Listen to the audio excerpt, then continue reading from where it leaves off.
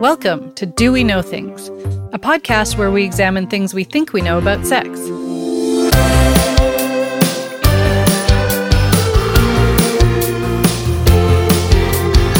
Content warning. This podcast will include discussions of sex and pornography. Hi everyone, I'm Dr. Lisa Dawn Hamilton, professor of psychology and sex educator. Today on Do We Know Things, I'm talking about porn, the pros and the cons.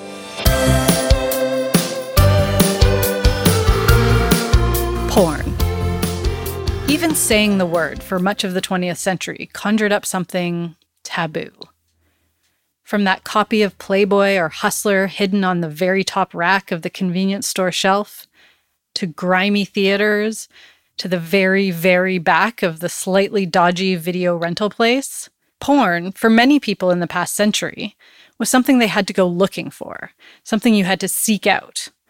But that all changed in the last couple of decades. With the invention of high-speed internet and streaming technology, porn is very easily accessed by anyone with an internet connection.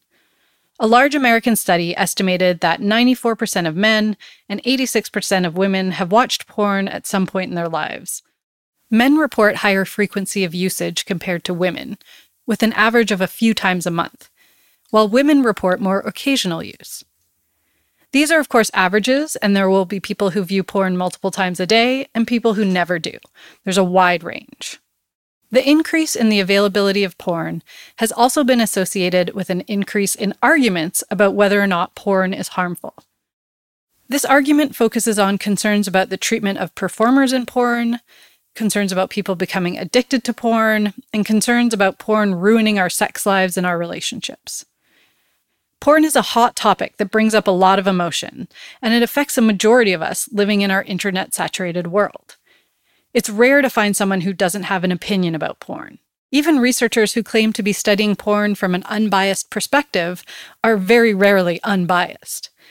In today's episode, I'll explore some of the positives and negatives about porn and see how many people hate me by the end.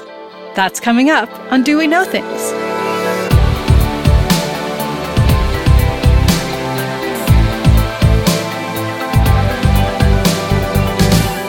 But first, Jeremy is back. I know most of you didn't know he was gone, but after over 2 months away in Vancouver, Jeremy has returned to help me live in person. Except we are social distancing from one another right now, so I'm feeling stressed out about even being in the same room. He's wearing a mask, but I am not. So if I get coronavirus from this episode, I hope it was worth it. Aw, so nice to have such a warm welcome. I know. There's a reason they call me the Ice Queen. Jeremy has also brought a brand new pop filter for the microphone, which is very timely considering I'm talking about pornography and saying a P sound every 2 seconds pretty much throughout this entire episode. Yes, good timing. Yes. And while we both watch porn, I think Jeremy has more experience watching than I do, and I was curious to get your input on your porn journey. What would you like to know? Well, I guess when you were learning about sexuality, how influential was porn? When did you start watching porn regularly? What was your journey? Well, let's see. When I was a kid, so my early teens, like when I was 12 or 13, of course, there was a friend who knew where his dad's VHS stash was. Classic. And, yeah. Kind of predictable. And there was, I do recall Ron Jeremy was in it. And yeah. And then that kind of unleashed the era where you just found porn here and there. Before you know, another friend had Debbie Does Dallas, and then you find the Penthouses in the Woods. Well, usually Playboy.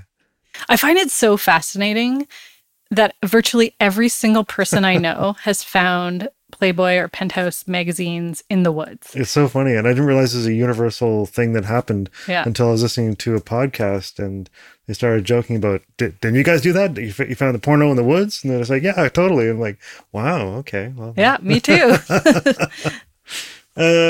So what else do we need to know?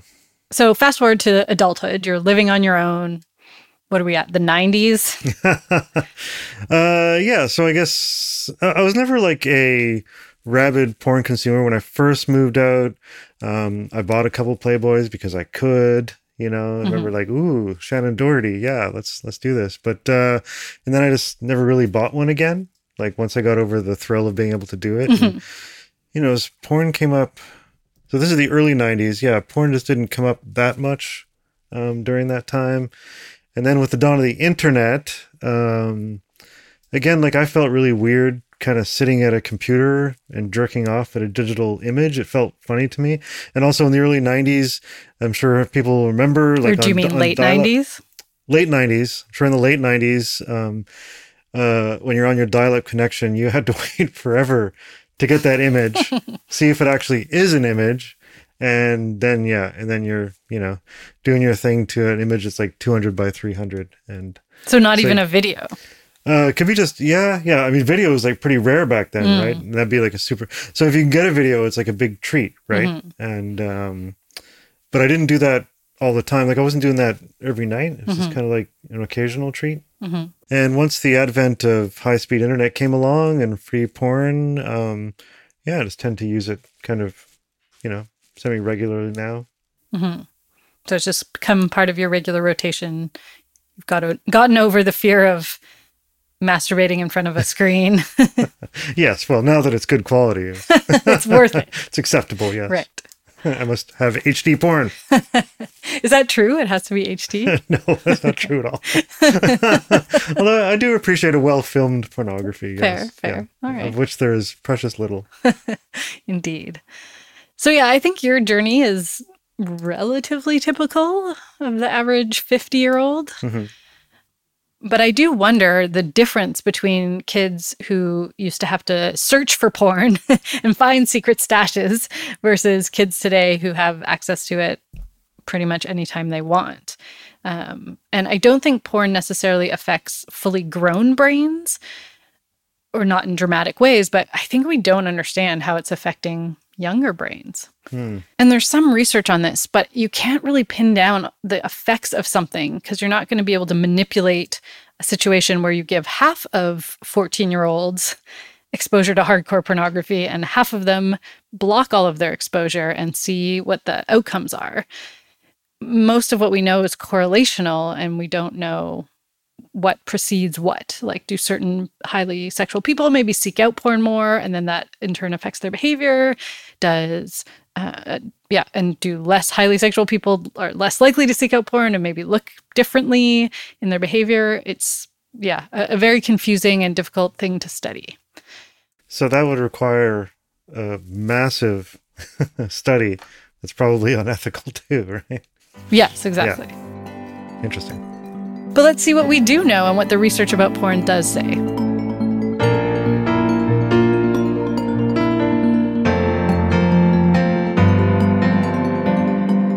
There's so much debate about pornography in research. I would say it's one of the most emotionally and politically charged areas of sex research. This is partly driven by non-sex researchers in the general public who are fighting against pornography. And I think the politicized nature of pornography outside of research leads researchers to being extra sensitive to it too. For example, even the definition is regularly debated. Some argue that pornography is distinct from erotic films, that porn is specifically imagery that is degrading to women and only focuses on male pleasure, while erotica is more focused on mutual pleasure of all involved. Many of these debates don't even mention queer porn as a possibility. One of the human sexuality textbooks I've used in my classes defines porn as sexual using, specifically of women, and erotica as sexual sharing.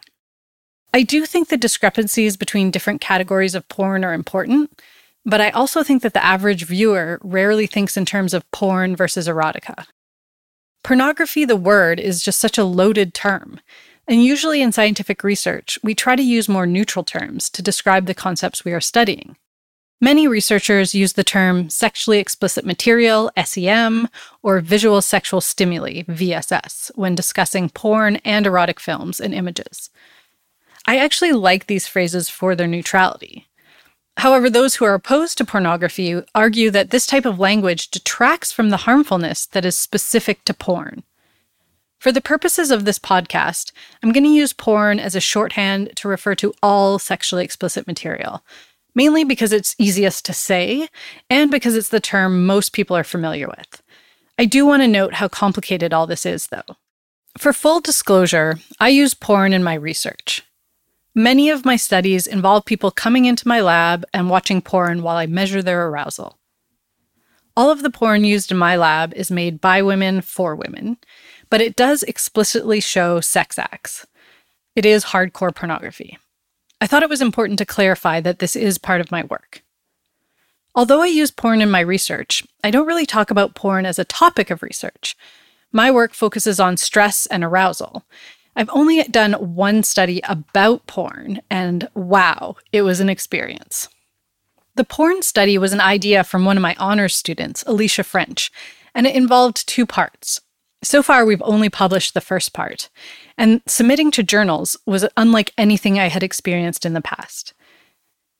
In this study, we are interested in looking at whether the types of porn people watched, specifically male-centric porn versus female-centric porn, were related to the things they engaged in real life, and also how the type of porn they watched was related to the positives or negatives they experienced from watching it. The first journal we submitted this article to had 3 reviews, and one of them was so judgmental and non-scientific, I had to apologize to my undergraduate student and explain to her that usually reviews were not this unprofessional.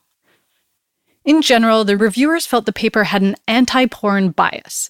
This was primarily because we found that people reported almost no negative effects of porn, and so we added a sentence saying that people generally aren't great at recognizing the negative effects of their behaviors. This is something that's commonly found in other areas of psychology research. We are really good at justifying our behavior and not seeing the negatives. But apparently acknowledging this in the context of porn was evidence we were anti-porn and clearly biased. The paper was rejected.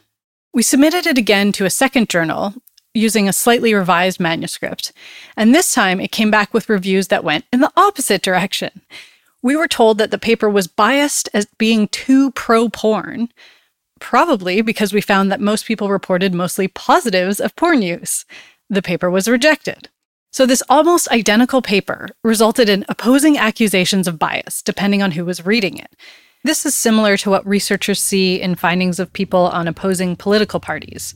So people with opposing political viewpoints can view the same video or read the same article and perceive it as biased in opposite directions.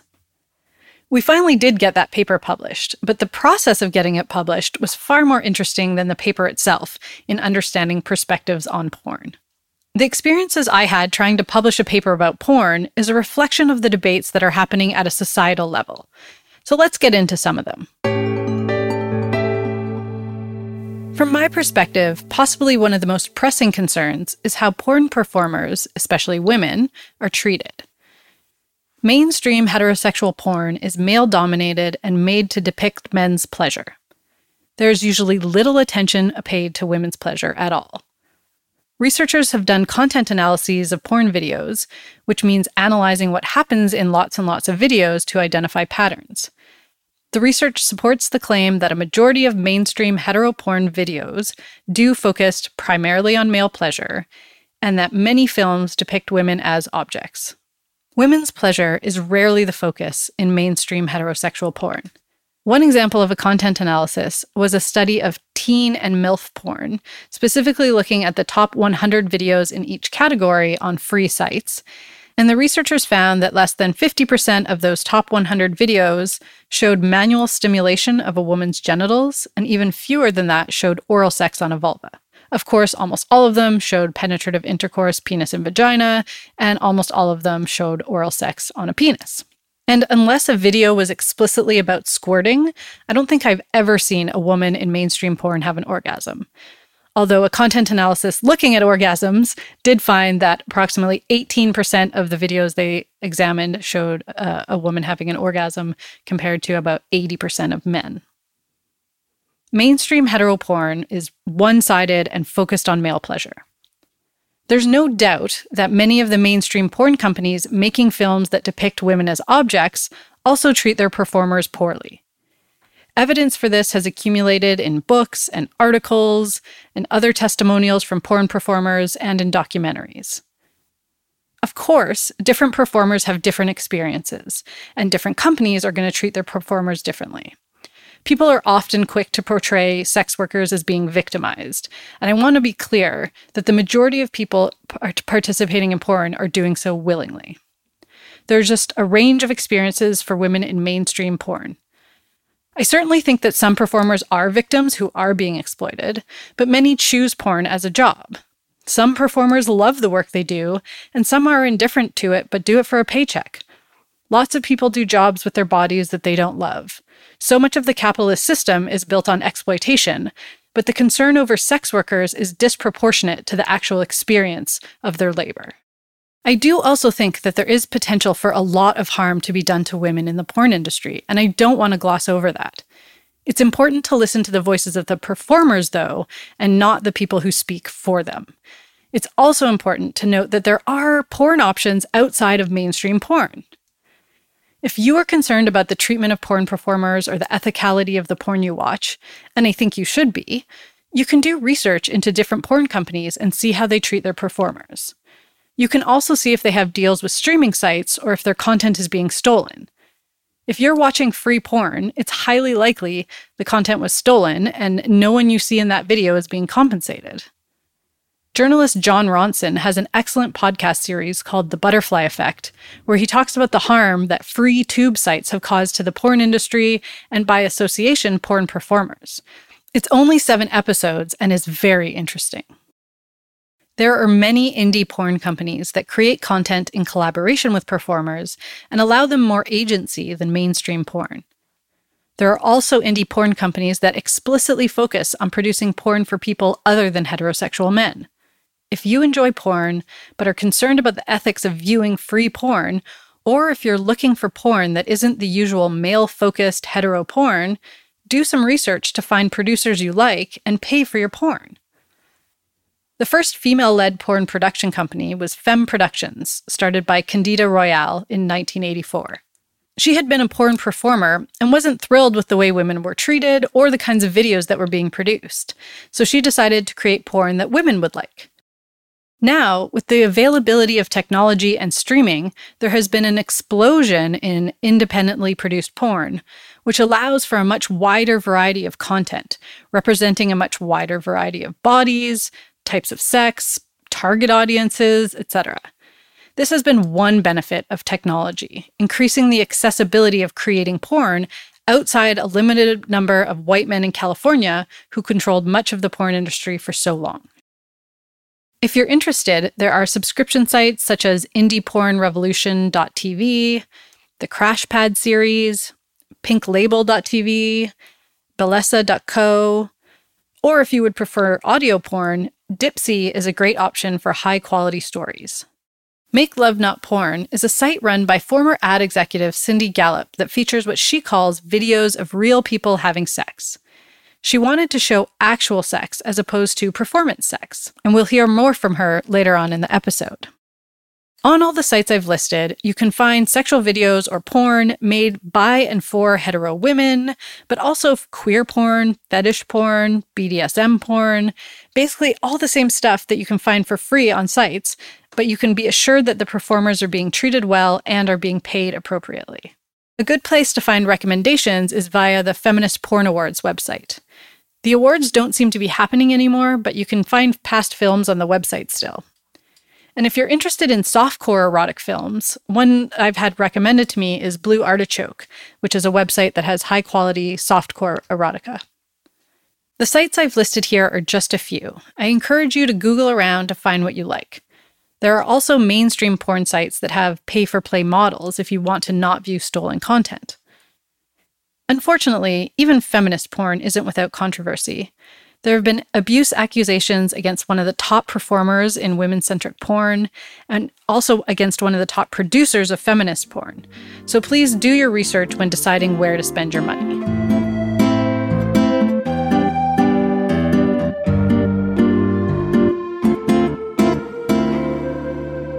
The other side of the coin is the discussion around harm to people who watch porn.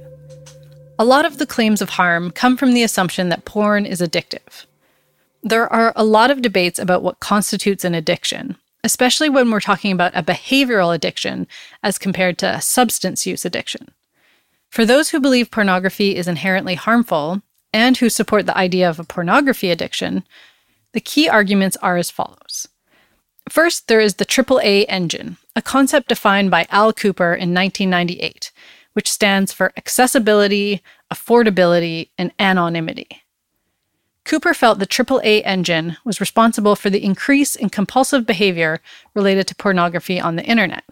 In his early work, Cooper warned it could lead people to reinforce sexual fantasies that they wouldn't have otherwise realized. It could lead people to distance themselves from their real-world relationships, and could, for some, lead to a sort of addiction. So the concern about porn or access to other sexual things on the internet was present from early in the development of broadly available internet. Keep in mind that the initial concerns were being mounted back in 1998, when we were still in the time of dial-up internet. For those who haven't experienced dial-up, it would take probably an entire minute, maybe longer, to get on the internet. And as Jeremy mentioned, a lot of time to even download one image or one video. From a psychological understanding of reinforcement of behavior, dial-up has nothing on what we have now. A quick primer on the psychology concept of reinforcement. So a reinforcer is something that increases the likelihood of a behavior happening again. So something that is reinforcing results in a reward reaction in the brain. So you can have a reinforcer that is something that increases pleasure and reward, like eating something delicious. So you eat the thing, it tastes great, you feel good, and so you're likely to do that thing again. You can also have a reinforcer that takes away negative consequences. For example, a toddler throwing a temper tantrum because they don't want to eat something.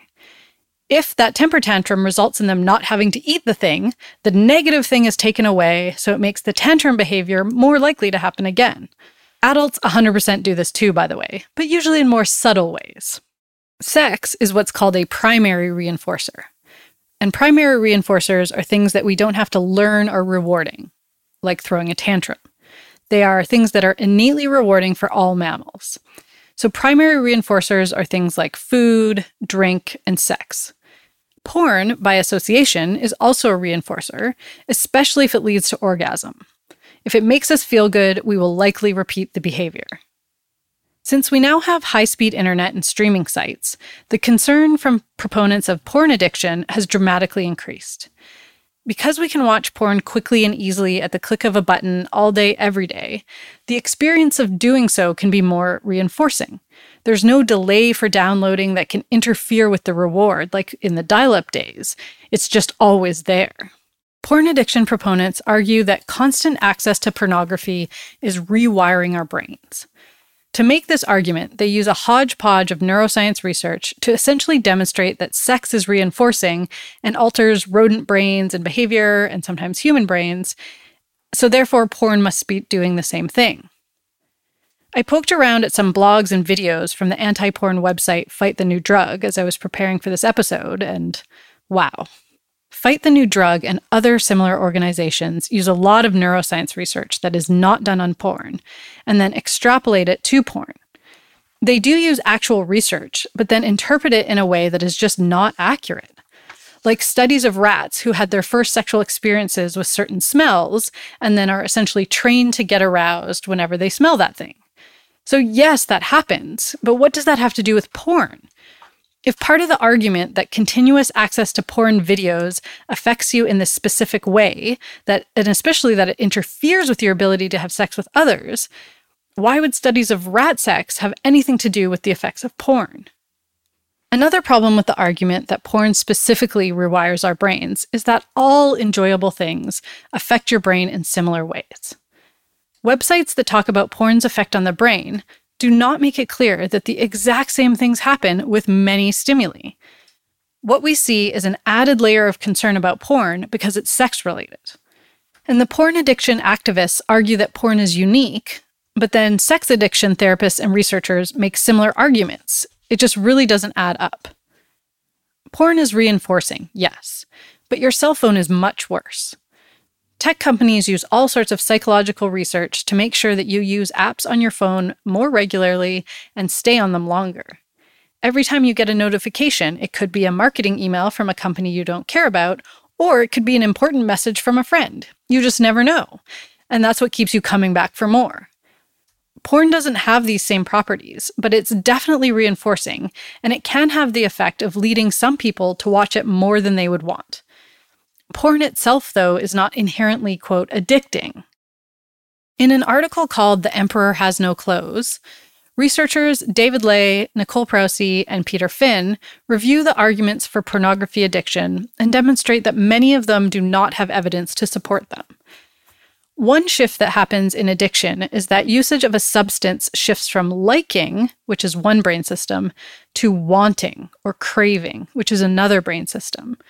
And so far, this shift doesn't seem to be demonstrated with pornography.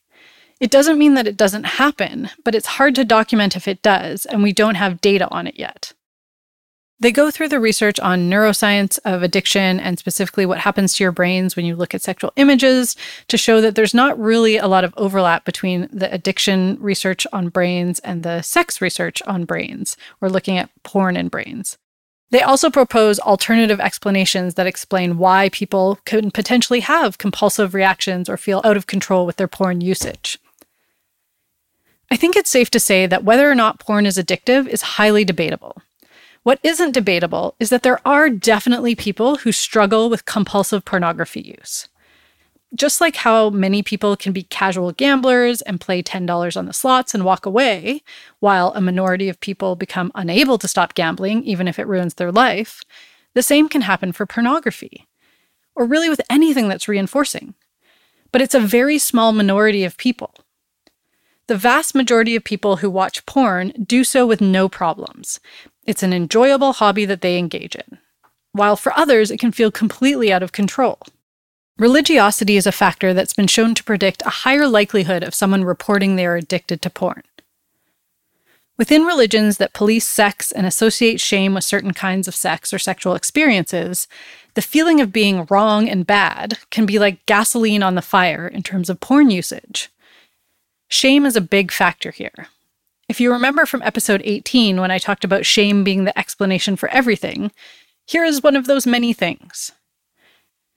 So if someone believes their porn usage is morally wrong or makes them a bad person, then they will feel shame when they look at it. Shame makes them feel bad, so they need pornography to take away the bad feeling, but using porn makes them feel shame, so they feel bad again. It's a vicious cycle to get into. Really, the more someone hides themselves because of shame, the worse the problem will get, and the more they will engage in this behavior that they see as bad and wrong because it seems like the only escape from the shame. There are other reasons why people start using porn as a way to escape also. It's like anything else. When we're unhappy in our lives, we seek ways to feel better. For some people, porn is that thing. I don't think porn is unique in the list of things that make us feel good and can be used for escapism. I do think it gets treated as unique because we're so judgy about sex things. Porn usage itself isn't the problem, it's a symptom of a problem. There are, of course, other contributing factors to any compulsive behavior that would also apply to compulsive use of pornography or that feeling of being out of control in pornography use. And the fact that we see similarities across so many domains tells us it's not about the porn, it's about the environment or the psychology of the individual or a number of other factors that contribute to the compulsiveness. And if it wasn't porn for that person, it would probably be something else. So I think that's important to keep in mind when we talk about porn.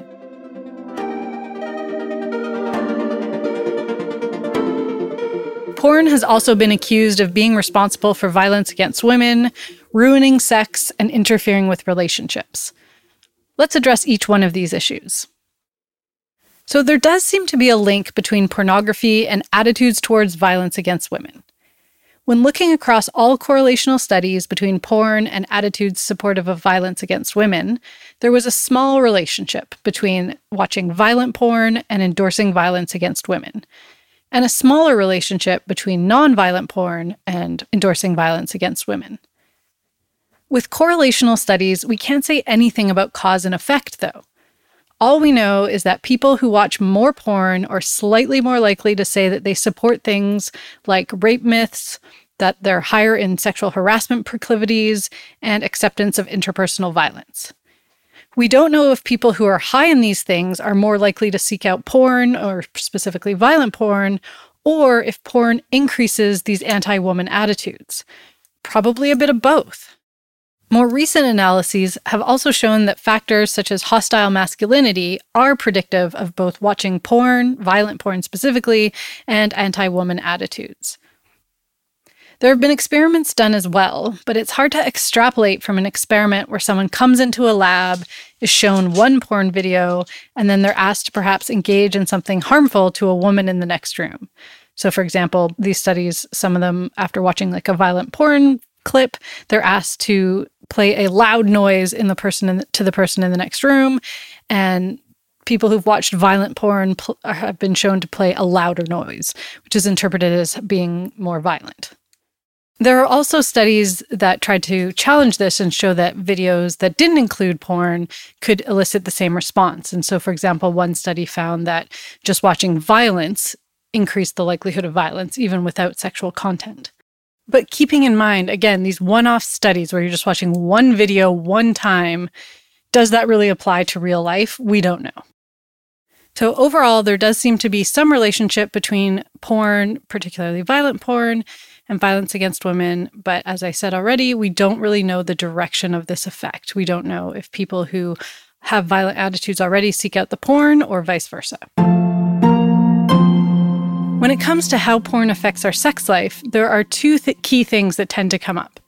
One is that porn is causing erectile dysfunction or sexual problems in men in real-life sexual situations, and the other is that porn is changing the way people are having sex. There are no causal studies that can demonstrate that porn causes erectile dysfunction. There are internet forums where many men blame their erectile problems on porn, however. One of the arguments is that for people whose entire sex lives revolve around masturbating to porn, that real life just cannot compare. Related to this is the argument that for people who consume a lot of porn, their usage and interests become more extreme and more deviant over time, as though porn is a drug that builds a tolerance that requires more intense and violent scenes to get aroused.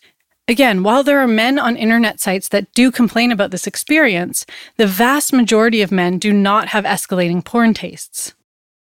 On Fight the New Drug, they cite data that says over half of 1,500 men surveyed felt their pornography taste had become increasingly extreme or deviant. But the sample was drawn from the Reddit NoFap forum. For those who aren't familiar with this, NoFap is a forum dedicated to discussing the harms of masturbation and where men go to pledge that they're going to stop masturbating and watching porn. So it's clearly not an unbiased sample. The survey and the data are no longer available on Reddit, so we can't verify any of the information. Other claims that are made on anti-porn websites like Fight the New Drug or another one called Your Brain on Porn are that there are papers that state since the 90s, the numbers of men with erectile dysfunction have increased. They correlate this with the advent of more access to porn on the internet, but one alternative explanation for that is that Viagra was introduced in 1998.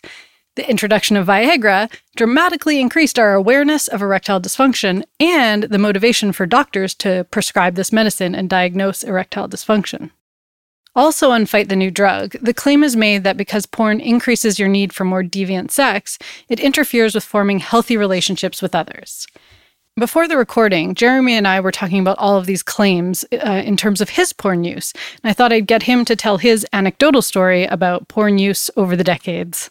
So I guess for me, I was generally just kind of looking at the same porn for years, decades, I suppose. I didn't find like it escalated much, just kind of settled into the things I like and stayed there. And for me, like my turn-ons didn't really change until I got back into the real world dating and meeting new people and getting exposed to new ideas. And then my turn-ons changed in the real world because I was talking to real people, not because of what I was viewing online. Right. So even though you were watching porn during your 10-year marriage, once you got out of your marriage, that's when interest started to change because you're interacting with actual humans who you had actual feelings for. Yes. And yeah, you get exposed to people who are into different things and new ideas, and yeah. So the real world escalated me, not porn. And while, of course, your single person experience is not data, it's just an anecdote, so much of the anti-porn stuff is based off of other people's stories and anecdotes. And so I think it's also important to inject these counter narratives into the story. Agreed. As an aside, I also wanted to add that a lot of the anti-porn sites use the word prove. So, for example, a quote from Fight the New Drug is, "Hundreds of studies prove," but no scientists use the word prove. In research, we're aiming to collect data that will either provide support for or refute any given thing. It's extremely rare that anything is actually proven to a degree that we would use the word prove, unless you're talking about math, which is all about proofs. So one of the claims about porn also is that it can change how we have sex. And one of the benefits that's been found in research that people say about porn is that it's used as sex education. And I don't know if this is necessarily a true benefit, since porn depicts sex in performative and unrealistic ways, but I do think the porn we watch can shape our world. For example, when porn performers started removing pubic hair so it was easier to see vulvas on camera, this trend caught on in the real world. Porn is a source of sexual scripts, one of many sources, and it can influence how we have sex in real life. Another anecdotal example of how porn might influence us comes from Cindy Gallop, the founder of Make Love, Not Porn. Here's an excerpt from her TED Talk where she discusses the shift that she has seen in younger men. She's in her 50s at the time of this talk and has dated and had sex with a lot of men in her time. She personally has clearly noted a change. I date younger men, predominantly men in their 20s. And when I date younger men, I have sex with younger men. And when I have sex with younger men, I encounter very directly and personally the real ramifications of the creeping ubiquity of hardcore pornography in our culture. So in an era where hardcore porn is more freely and widely available on the internet than ever before, and where kids are therefore able to access it at a younger and younger age than ever before, there is an entire generation growing up that believes that what you see in hardcore pornography is the way that you have sex. She explains in her TED Talk and in many other interviews that she's done that she wanted to make her site Make Love, Not Porn to re-educate people about what actual sex looks like as opposed to porn sex. She also emphasizes that what might be ubiquitous in porn, like coming all over somebody's face, does not need to be present in our actual sex lives if one party does not enjoy it. I do worry about how porn affects young people. Early sexual experiences seem to have important influences on how we form our sexual selves. If someone spends the first, say, 5 years of their sexual lives masturbating to pornography that does not show female pleasure, how does that affect them? I don't think we know. Young people today are basically in a giant experiment. If you're a parent, I would encourage your kids to masturbate with and without porn. Remind them of the joys of imagination. I've talked a lot about anti-porn activists, but pro-porn activists have the same sort of rigid views around pornography. Usually they're quick to jump on anyone who says anything negative about porn, saying that's ridiculous, there's no data to support that. But what I would like to point out is that there's some data to support some of these things in some people. And for a lot of it, we just don't know. And I think it's okay to be cautious. The last fear around porn that I'll touch on is the idea that porn destroys relationships. There are lots of internet forums on this, but very little research. One study found that for a minority of heterosexual men and women, men's use of porn reduced their interest in sex with their partner and made them more critical of their partner's appearance. That was only a minority, though. The majority of people in the sample didn't think porn affected their relationships negatively. Another study that included participants in a forum of women concerned about their husband's porn usage did find that porn negatively affected their views of themselves, their partners, and their relationships. Of course, that was a very specific sample of people who were on the internet to complain about their concerns about their partners. There are also studies that show that porn usage by one partner in a relationship is correlated with more relationship dissatisfaction. But again, these kinds of studies have a chicken and an egg problem. Which came first? Do dissatisfied people stop having sex and seek out more porn as a solution? Or does porn lead to dissatisfaction? We just don't know. It's clear that porn can be a problem for some relationships. But similar to issues of problematic porn use, the issue is within the relationship. It's not caused by the porn. And if there's anything I've learned from my many years of therapy, it's that if I have a strong emotional reaction to something, it's more about me than it is about the other person. So if porn is causing distress to you in your relationship, figure out why that problem is caused for you personally. There's also research on the benefits of porn. The primary purpose of porn is to create arousal, so it can be used for that purpose. It can help increase arousal both when alone or with a partner. In partnered viewing, porn can be a way to shift your brain from the stresses of the day into a more erotic mindset. Viewing porn with a partner can jumpstart arousal that can then shift into focusing on your partner. Studies of desire and arousal has demonstrated that for some people, desire comes after arousal. This is called responsive desire. We've talked about it before. One way to activate responsive desire is to watch an erotic video, start to feel aroused, and then feel desire for sex. In Canada, and particularly in Quebec, but I think it was shown all across Canada, Blue Nuit was a regular softcore porn series shown on television late at night. I imagine it must have been responsible for activating desire in many a tired Canadian over the decades. Another was the Red Shoe Diaries with David Duchovny. I don't have cable, so I don't know if there's still random softcore porn available on TV these days, but this is something that I imagine could be helpful for stimulating desire. In the research, there's a survey on positive and negative effects of porn. And the positives that are listed in this survey include things like porn teaches people new sexual techniques, porn helps people learn more about their desires, and porn increases experimentation in their sex lives. And these are all things that people endorse as positives of their porn experiences. Studies of the positive effects of porn find it can bring excitement into the sex lives of couples. Some women report that it increases their enjoyment of their sex life and facilitates open-mindedness and communication about sexual needs and desires. In a qualitative study, both men and women reported that pornography use broadened their sexual horizons by providing information about new sexual acts and increasing their level of sexual confidence. Another survey found that women were more likely to use pornography within their relationship as opposed to by themselves, and suggested that pornography serves as a, quote, Viagra effect for couples. Porn can also be useful for masturbation if you're alone. Masturbation is a great way to de-stress and get out of your head, and it might be hard to get started if you're worrying about things and your mind is all over the place. So having something get you in that erotic state of mind, even when you're by yourself, can be really helpful. And masturbation is a form of self-care.